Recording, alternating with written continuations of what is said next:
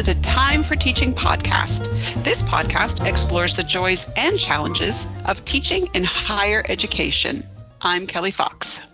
And I'm Kim Reed. And this is a big day for us here at the podcast. We're very excited to be joined by Kevin Weaver, Vice President Academic at Georgian. Kelly, what do we need to know about Kevin before we get started?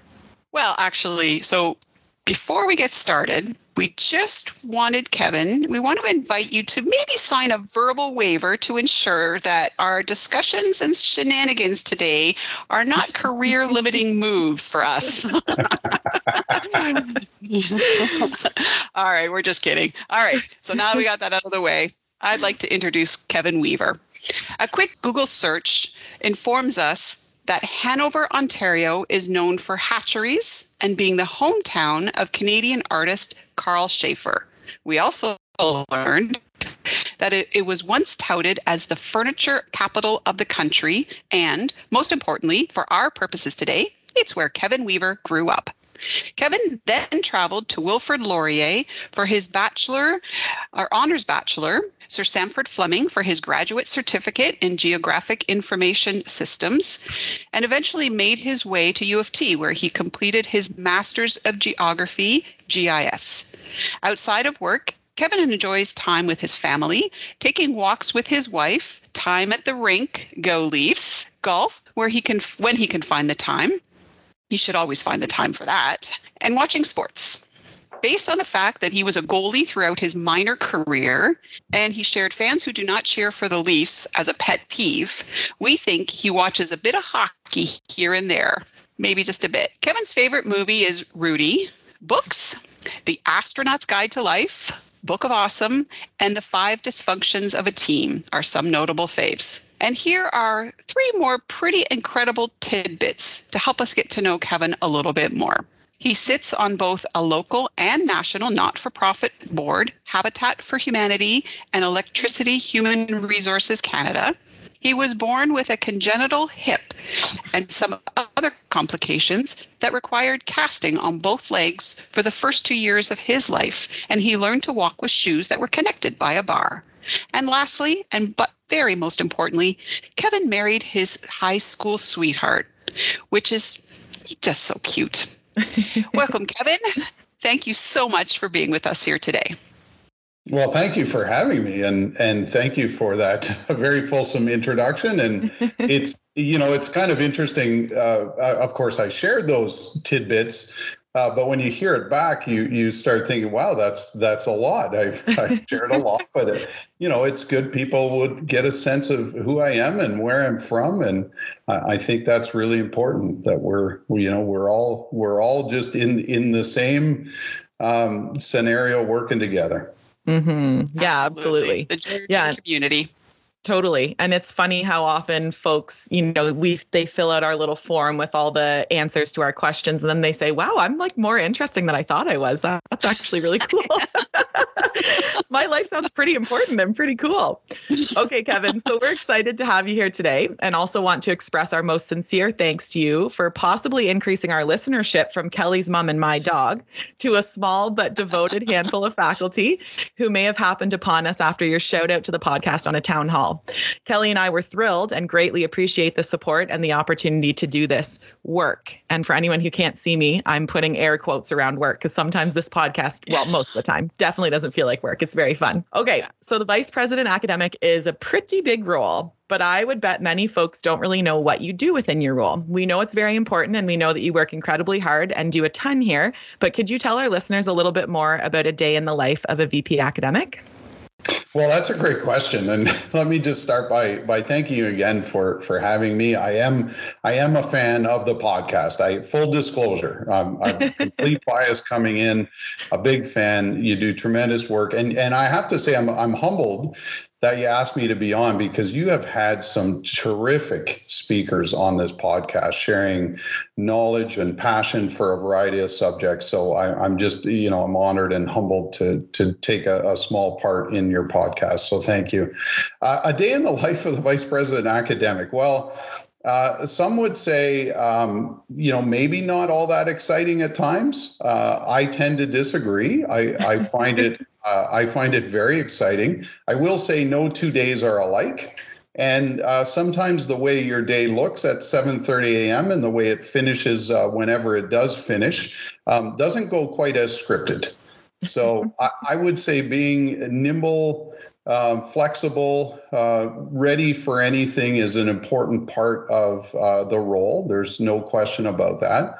But there's also some structure to it, and a lot of I will say a lot of meetings, and that's the part I know people will hear that and say, that's not very exciting. But the meetings are engaging. The meetings are about strategy and where we're heading, and sometimes solving challenges that may have been challenges for many years, or it might be new opportunities that we're leveraging. So from that perspective, it's really exciting. I work a lot with obviously internal stakeholders, but I also work with external partners, sometimes committees, economic development, could be involved with municipal leaders or provincial leaders, et cetera.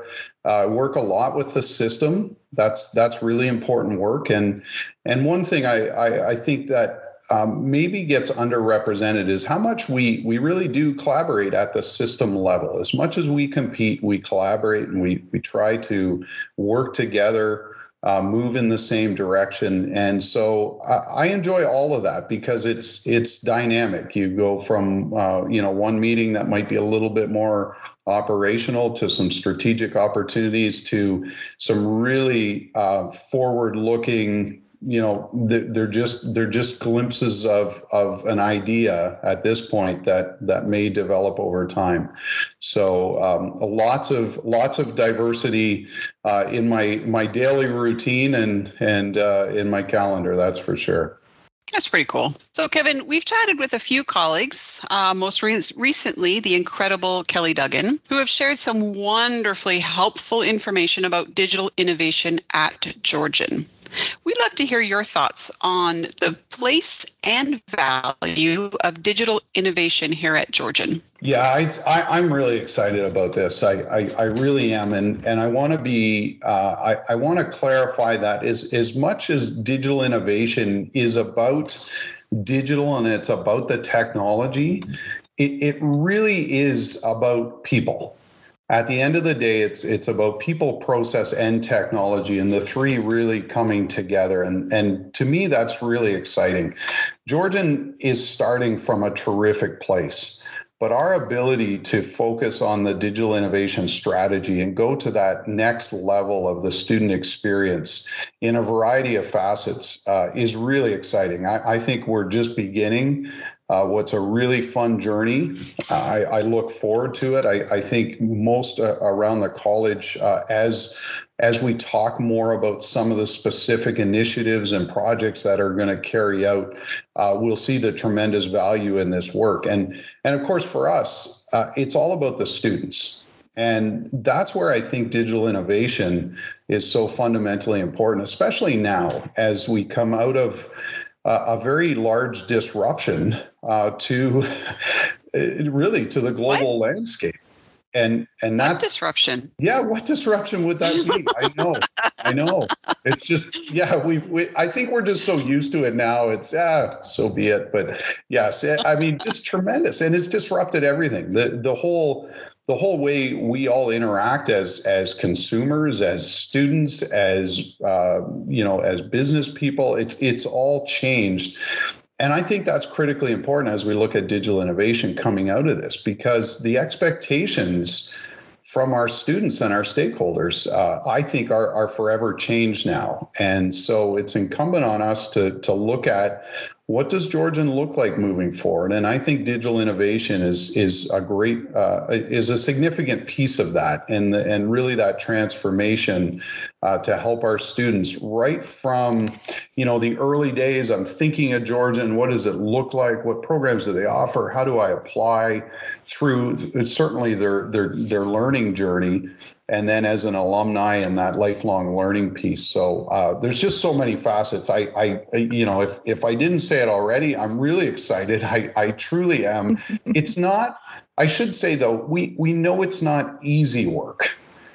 it's exciting work, but it's not easy work, and it's change, and it's looking at process and how we do things. And so we know there'll be some heavy lifting to do, but I think if we keep that best student experience, and we keep the student at the heart of where we're trying to go, I think it's just a tremendous opportunity.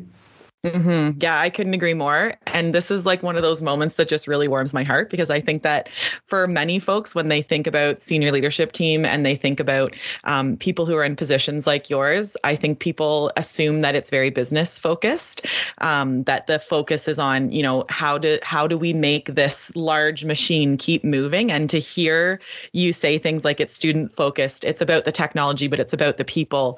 And to talk so much about, we know this is hard work, and we've talked about this already. We met with Amy and Alyssa last week, and we talked about how faculty are being compensated so fairly for this movement into digital innovation, which we're going to talk about more in a second. It just really speaks to who our SLT are, who you are, and what I love so much about the college, and what makes me so proud to be a part of Georgian College, because I think it's about so much more than numbers and business. Obviously, that's what keeps the lights on, and that's such an important part of what we do. But it's really, really nice to hear that it's so people focused. So thanks for that. Okay, so just to build on the idea of digital innovation, we're seeing a lot in the college sector in general about flexible learning. And we know that this is a huge part of the digital innovation strategy here at Georgian as well. So what do these different delivery modalities mean to our community, to our students, and to our faculty? Why is it so important that we dive into these new and emerging learning environments with both feet? Yeah, it's a terrific question, and a complex answer for sure, but I'll do my best. I think first and foremost, it is about that word flexibility, and for us, again, when we look at a student perspective, we've heard from our students, particularly during the pandemic, but even before. These are themes of students who want flexibility, and they'd like to have some choice where they can. And we know that that's not, the choice part isn't always possible, but certainly there's some things we can do to help with the flexibility. And when you break that down, and many of us have been there, I full disclosure, when I did completed my master's degree, I did a lot of it remotely. I did spend a little bit of time on campus. That was part of the protocol, but I did all my other work remotely. In fact, I did it when I lived in Sault Ste. Marie. So I was about, 8 hours away from campus. So I just, quite frankly, wasn't going to get there for class or my meetings with my advisors, not in person. And that afforded me the flexibility to continue to work. I was working full time at that time, and both my children were born in Sault Ste. Marie around the time I was doing my master's. So I understand the flexibility firsthand, and that ability for me to complete that part of my education would not have happened without that flexibility. And I know there's lots of those stories out there, and I've heard some even on your podcast, and I think both of you have shared some of your examples. That's really critically important. So I think we have to look back and say, why were we any different than the students accessing education at Georgian? And I think the answer is we're not. Our students have changed over time. We have students who come to us from more diverse backgrounds, from more diverse socioeconomic statuses. We have students who have young children at home. We have students who are looking after aging parents. They may be the primary caregiver. There's lots of reasons our students are looking for and deserve some flexibility in their learning environment. So then you look to, well, what does that mean for our delivery models? Well, our traditional, and I know it's not one size fits all, but let me just use a general example, might be, 18 hours a week, we expect students to come onto campus. So if you're a commute of an hour, let's say, give or take, that's a substantial part of your week is coming to campus to be part of the education.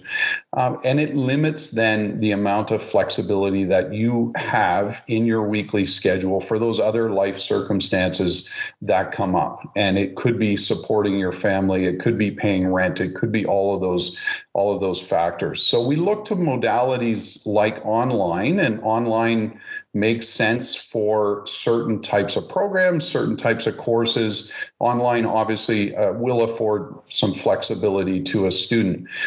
GC Flex, which is our Georgianized version, if you will, of the HyFlex model, is really about leveraging flexibility in a more dynamic way. So students may be able to come to class. They may want to come to class in person on a regular basis.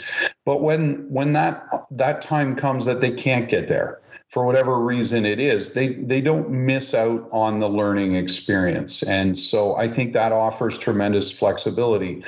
But we also know that doesn't fit all our learning environments, and that's okay. I think that's the other part of the flexibility for faculty, for academic managers. From a college perspective, we want to find the right delivery that looks to pedagogy of the course, that considers the type of learning that happens, also the student and the type of student in those environments.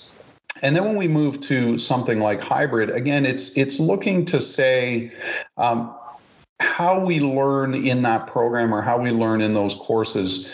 Do students need to be on campus for all 3 hours in that week, as an example? Or can we look to parse that in different ways? And perhaps some of the learning that they're going to do, they can do on their own time, in the reading and the comprehension of that material. We know there's lots of different styles of learners, and hybrid can actually afford some interesting elements of instructional design to support that. And then when they do come to the class, whether it be 1 hour a week or 2 hours a week, that's for dynamic, engaged learning. That's for different types of activity that really require the students to be on site to acquire that learning. So I think it's exciting. I know it's different. I know it's changed. It's going to take us time. We are moving to identifying those flexible learning opportunities. We'd like to be able to communicate with our students ahead of them entering a program, so they understand, what that flexibility looks like for them in that program.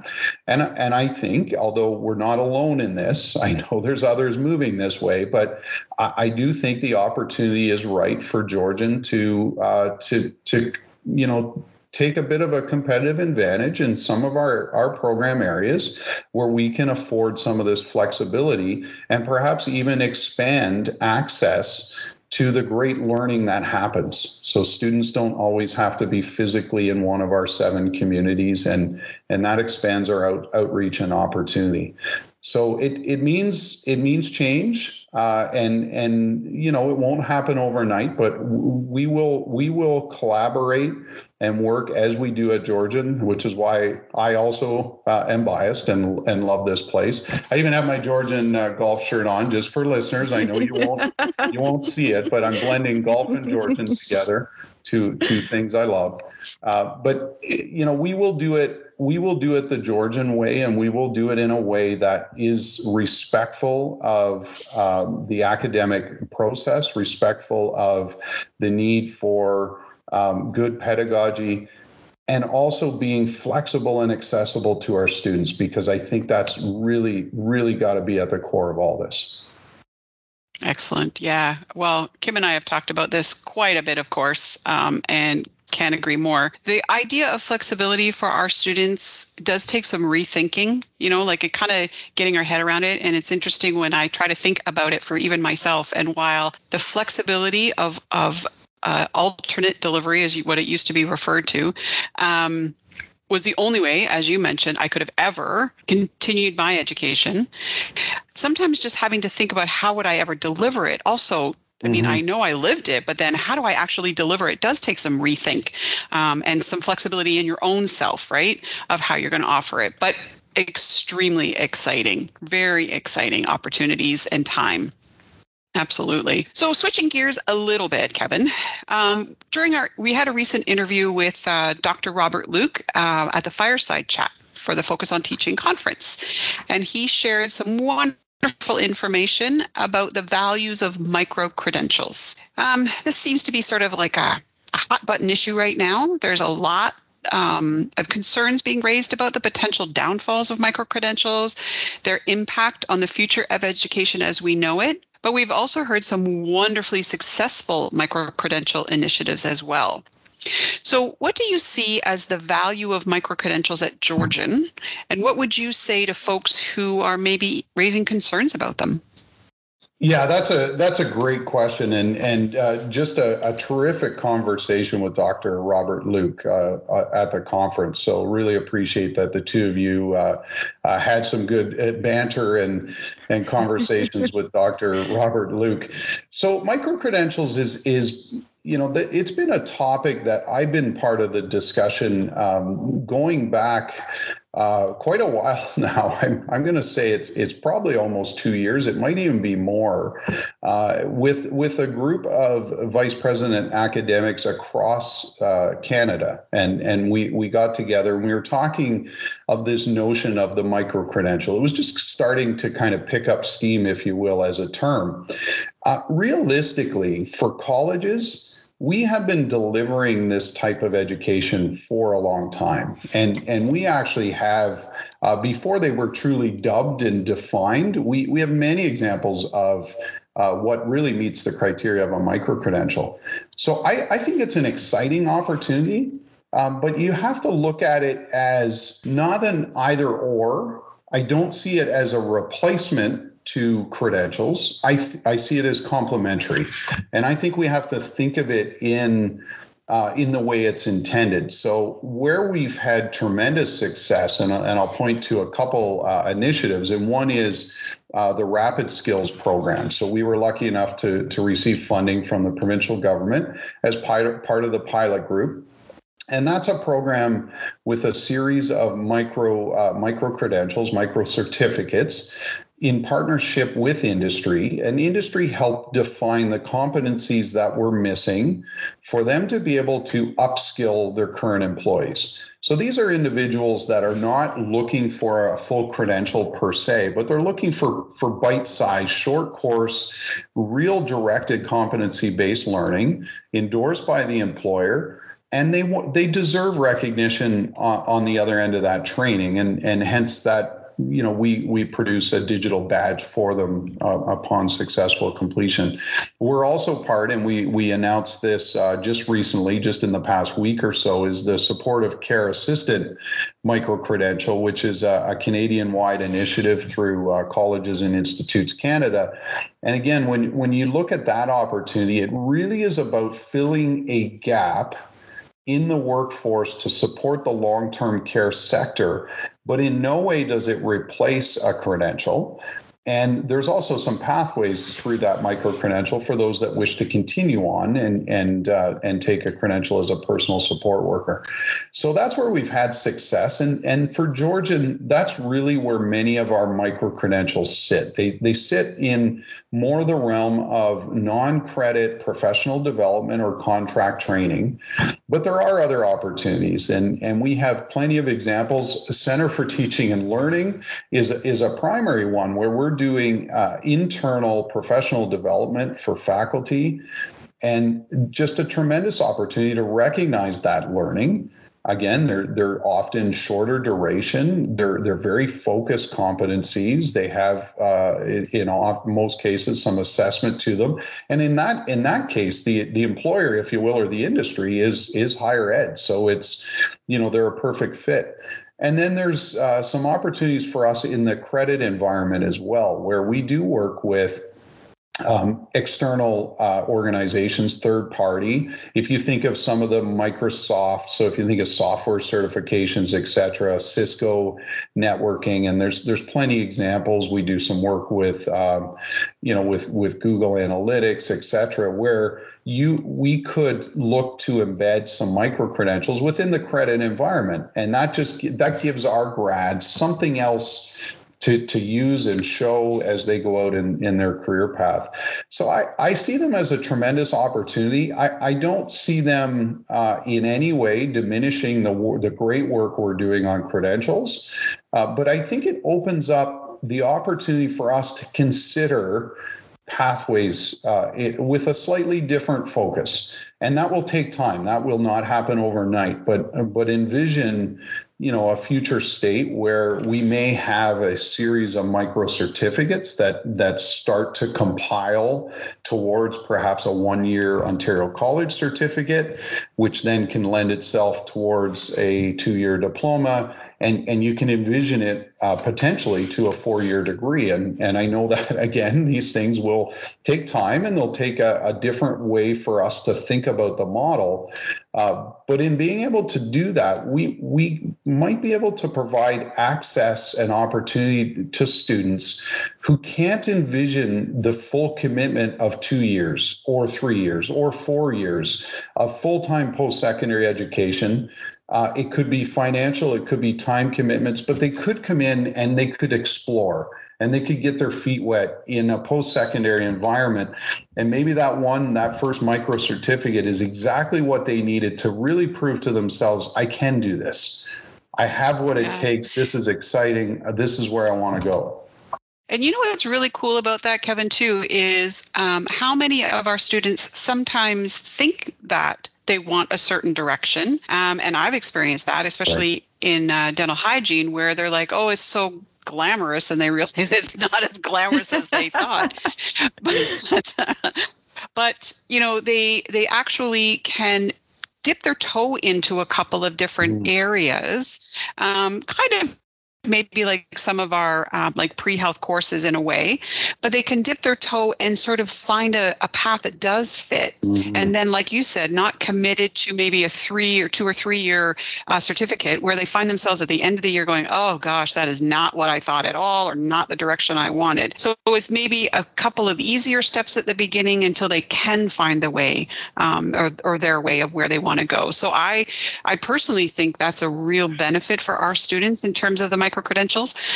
And maybe also, this isn't a fully baked thought, but maybe also an easier way if they do need to move around. If the course wasn't a fit, so then they can sort of say, okay, well, dental hygiene wasn't a fit. What might be a fit? I think paramedic might be a fit. And there's something that they still can move around and transfer with them and so on. So, I think the micro-credentials are a real opportunity for our students, for sure. I was going to say, I completely agree. And if you tie that in with some of the conversations we've been having around digital innovation, we've all experienced, the Netflix type algorithm. You watch this, you might be interested in this. Imagine the post-secondary landscape with that sort of environment built in. You were successful in this micro certificate. Maybe you'd like to look at this. And by the way, did you know that it pathways into these 4 credentials, and this is what they look like? So, I think there's some really exciting opportunity. Yeah, I couldn't agree more. Micro-credentials is something that I didn't know much about before we spoke to Dr. Luke, and having kind of some of those examples presented about successful iterations of micro-credentials, and now hearing your kind of thoughts and plans for them as well, Kevin, is really exciting. I have a girlfriend who is recently separated, and she's looking to get retrained to get back into the workforce. It was something that she was never planning to do. And she has lots of interests, and she knows kind of the general field that she wants to get into, but she's nervous to make a financial commitment to a program because of her current situation, her financial situation. So I just think that this micro-credentials can be a big equity piece as well, because because it can allow people like my friend to, as you said, kind of dip their toe in the water and to say, okay, yes, I did enjoy this, and now I can continue getting some micro credentials. It's kind of like a low stakes thing, and I do see it as something that runs parallel with and kind of aligns with our traditional educational pathways as opposed to in replacement of. So sorry, this was a total side note, but I get very excited about micro credentials. but very relevant examples. I love it because it's those are real world examples, and I think those do help when we're talking about micro credentials, because it can be a bit nebulous, and I think we're always trying to, I think it's our nature, certainly in post-secondary, is we're always trying to fit it into the box as we understand it in the framework. And micro credentials, just it's a little bit refreshing in that way, because we're expanding our thinking about what it means to follow a learning path, which is different than what we've done over the past 50 plus years. Mm-hmm. Yeah, exciting stuff. Okay, so one of the things we've talked about a lot over the past year, and on this podcast specifically, is self-care as educators and professionals in normal times, and more specifically during a global pandemic. And as we all know, self-care right now is no joke. We know the pressures that we felt as members of CTEL, but you had to make some pretty significant decisions that affected faculty, support staff, and students. We can't even imagine the intensity of those first few meetings last March and the continued pressure throughout the last 16-ish months. You do a wonderful job of being human in meetings and with colleagues, which we know is so important, but can be challenging during these crazy times. So what do you do outside of the college that keeps you grounded? What's important to you? What do you like to do to unwind? And why is this so important? Well, great question. And yes, it has been, as you say, last March, I think I've blocked some of it out, and that's, but no, it has been an interesting journey. But the first thing I would say is we have such a tremendous team here at Georgian, and just a shout out to my colleagues on senior leadership team and the leadership of Mary Lynn as president and CEO. It's a strong team, and that's actually one of the keys to self-care is we're not, none of us are in these challenges alone. You have to support each other. You find support, and I'm so pleased to have such tremendous support at Georgian. So that certainly helps. What I do outside the college, Kelly touched on some of it. I would watch hockey, 24/7. I absolutely would. I absolutely love the sport.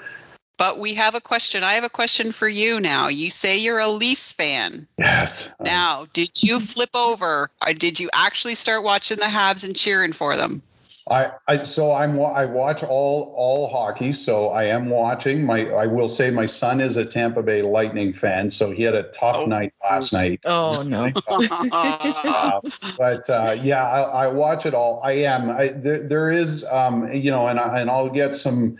I will get a little bit of criticism on this, but there is that Canadian team, put your cheering a little bit behind the Canadian teams, and I do have a lot of fun with my friends who are Canadians fans for sure. But they're on a great run, so this has been really helpful for me. I mean, I always sports is an outlet for me. The one thing I like about sports is you can watch it and you can engage in it, or it can just be on in the background, and it in many ways it's relaxing for that. For some people, I will admit, I will throw my wife into the mix here. She'll love me for this, but when the Leafs are on, it's not that relaxing for her. Every chance, every save, it's not relaxing at all, but it's it's relaxing for me to watch, and it's quite humorous. So that's part of it. And then I will admit I am an individual that I do struggle at times to unplug, and I know this will sound a little bit counterintuitive, but I do take a lot of pride in the work that I do, and I love what I do. And I know there's the saying, if you find work that you love, you won't work a day in your life. And I feel that energy in the work that I do. And so for me, I unplug a little bit, but I actually get a lot of satisfaction to the great work we do. And I say we because we all have such important roles at supporting our students. But when I think about it, and by the way, today is Convocation Day. So this is the day. I mean, let's be honest. Favorite day. Yeah, mine too. It's hard to get used to virtual, but we have no choice. That's for sure. And I just can't wait till we're back to feel the energy of that day in person. But that's why we do what we do. And so to me, that keeps me grounded. As hard as things get, as hard as decisions can get, at the end of the day, we have the fortunate position of creating opportunity, of truly changing lives. We are not dealing with, and a shout out to our healthcare, our healthcare workers on the front lines always, but particularly in this pandemic, they're dealing with really stressful, critical life and death situations. We have tough situations. Don't get me wrong there, but we are on the opportunity side. We get to live that joy. So I think that keeps me grounded. I love spending time with family. I tend to, at work, I usually have a pretty good game face on, and I try to be serious, but I am who I am. And you mentioned I am a small town boy from Hanover, Grey County. I do like to have fun. I think humor is you can't take yourself too serious. That is absolutely my motto, because that will start to wear you down over time, especially as things get tough.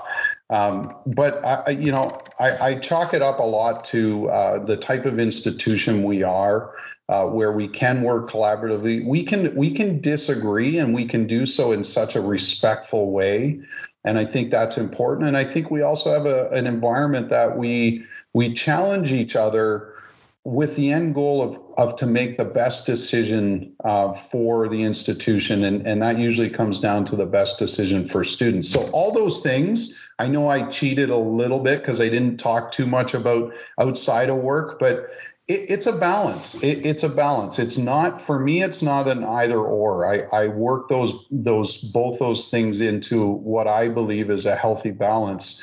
And it just helps to cope, especially over these more difficult 15, 16 months.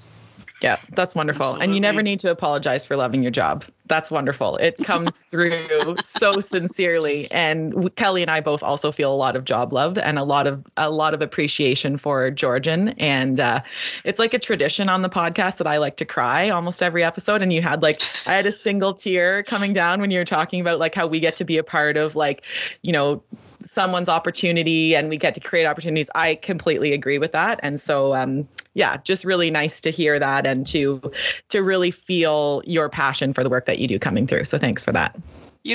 Kevin, the future at Georgian is looking really bright. We've had the pleasure of chatting with faculty and staff from across the college and have learned about some incredible initiatives, some exciting funding happening, and some awesome new projects that are happening. What about the future of Georgian makes you excited? What do you hope to see?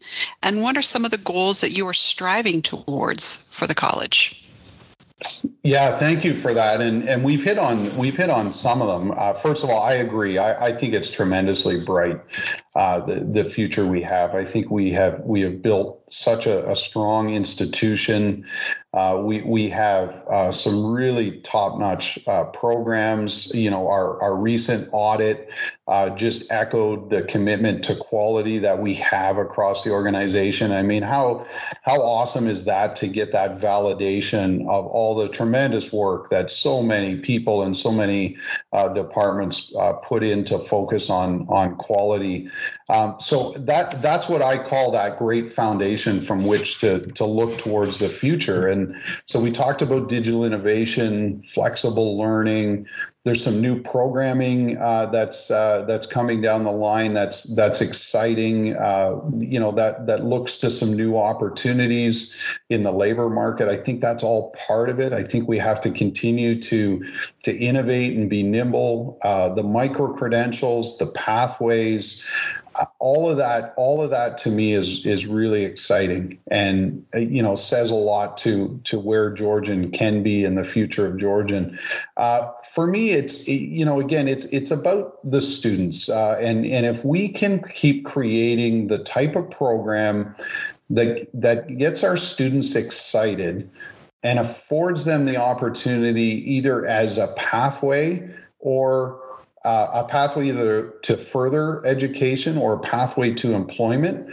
I mean, to me, that's success. And what we want to do is build that in an environment where we have that flexibility, we have that compassion, we focus on equity and access to those opportunities so that the demand is there from a student perspective. I mean, that's where all post-secondary institutions would love to be. You want to be that coveted institution that this program, everybody wants in it. And don't get me wrong, I'm not a fan of when we have to turn students away either. But that's a better problem to have than when we have situations where we don't have enough students to keep our programs running and viable. So I'm excited by that because I think we're at a good place with where we are, and we continue to evolve our program mix, and we're taking a step back in some of our programs. Our renewal process has just been outstanding. I'm really impressed with the work that's happening there to look at how we maybe make our programs a little bit different, to stand out in the market, to be an innovator, to do something that's a little bit different. So I think those are going to be continued themes for us. But ultimately, where do I see us going, or what goals do I have? I mean, no secret. I want us to be the institution of choice for students. I really do. I want our students to have that best student experience and to understand that all the supports that we have for our students, that we provide them, the flexibility in the learning, the high quality education that we provide stands out and is second to none. And that only comes with all the great things that we've already worked so hard to embed in our institution. And when I think of, the change making, when I think of entrepreneurship, when I think of the great work that we've done on internationalization, indigenization, we've got some excellent work and some hard work to do on equity, diversity, and inclusion. But that will make us a much stronger institution. That sense of belonging for students and staff across the board will make us a much better, stronger institution. So there's a lot. I mean, when you think about it, it's a lot, and maybe I shouldn't have said it all together. It sounds a little overwhelming, but it's exciting, and it's going to take all of us. It really is going to take an institutional approach on these things. But at the end of the day, what we have done so well, and did so well again at the most recent release KPIs, is our graduates are getting employed, and our students come to us for the opportunity. They come to us because they are focused on a pathway to employment, and we have had success in that. And so we don't want to see that slip in any way, because I think that says a lot about who we are and what we do as an institution. Yeah, I think that's so important. And the other thing that I wanted to mention too, it's just an anecdotal observation, but I think another thing that really makes Georgian stand out is the academic success and the employment success that students have. But students feel seen at Georgian. And I think a lot of students choose Georgian because of that that kind of sweet spot that the college has found between being large enough to be able to offer a really wide and diverse variety of programs that are really well supported, but also still having that really kind of small town community feel. And talking to a number of international students and just saying, like, you know, why'd you choose Georgian? Like, so happy that you're here, but what made you choose it? And people say, you know, the instructors care about the students, and I feel like I'm a person here, not just like a student number on a sheet. And I think that really speaks to a lot of the larger goals that the college has and all of the different players who are contributing to that, more than just the academic success, but the whole student experience, as you mentioned too. Yeah, great point, and we see that come out when we survey our students and we, you know, our brand surveys that you know, I said in a meeting the other day, you know, it sounds a little cheesy, but it just came out in real time that Georgian puts the community in community college. But I truly believe that. And, you know, I've felt that since I've been here. If you think of our integration in not in its two ways, as you said, it's the internal. When students come, they feel part of something. They feel part of that community. But I think it's also for us as employees. I think we feel part of the community. And then Georgian itself, when you look at our footprint across Central Ontario, you know, we are so much of a fabric of the community that I think that's a really strong point for the power of Georgian. Yeah. Absolutely. And on this show, we ask everybody what their kind of educational background is. It is unbelievable to hear how many folks teaching at Georgian were students here. So whether they came for a certificate or a diploma or a program, there are so many folks who loved the Georgian experience so much that they wanted to find a way to continue to be a part of it. And I think that really speaks to kind of the power of community and Georgian's presence as well. So that's really important. So Kevin, it has been a real pleasure chatting with you. We talk a lot about filling our cups because you can't pour from an empty one. And this chat has really filled my cup this morning. We know how incredibly busy you are, and we appreciate your time and your willingness to join us here today so very much. Thank you both for having me. Excuse me. As I said, I'm a big fan of the podcast, and I want to thank you both for doing this great work because, as I've said, there have been just such tremendous episodes and some really good learning. I've truly enjoyed it. I learn when I listen to each podcast, and so thank you for doing it.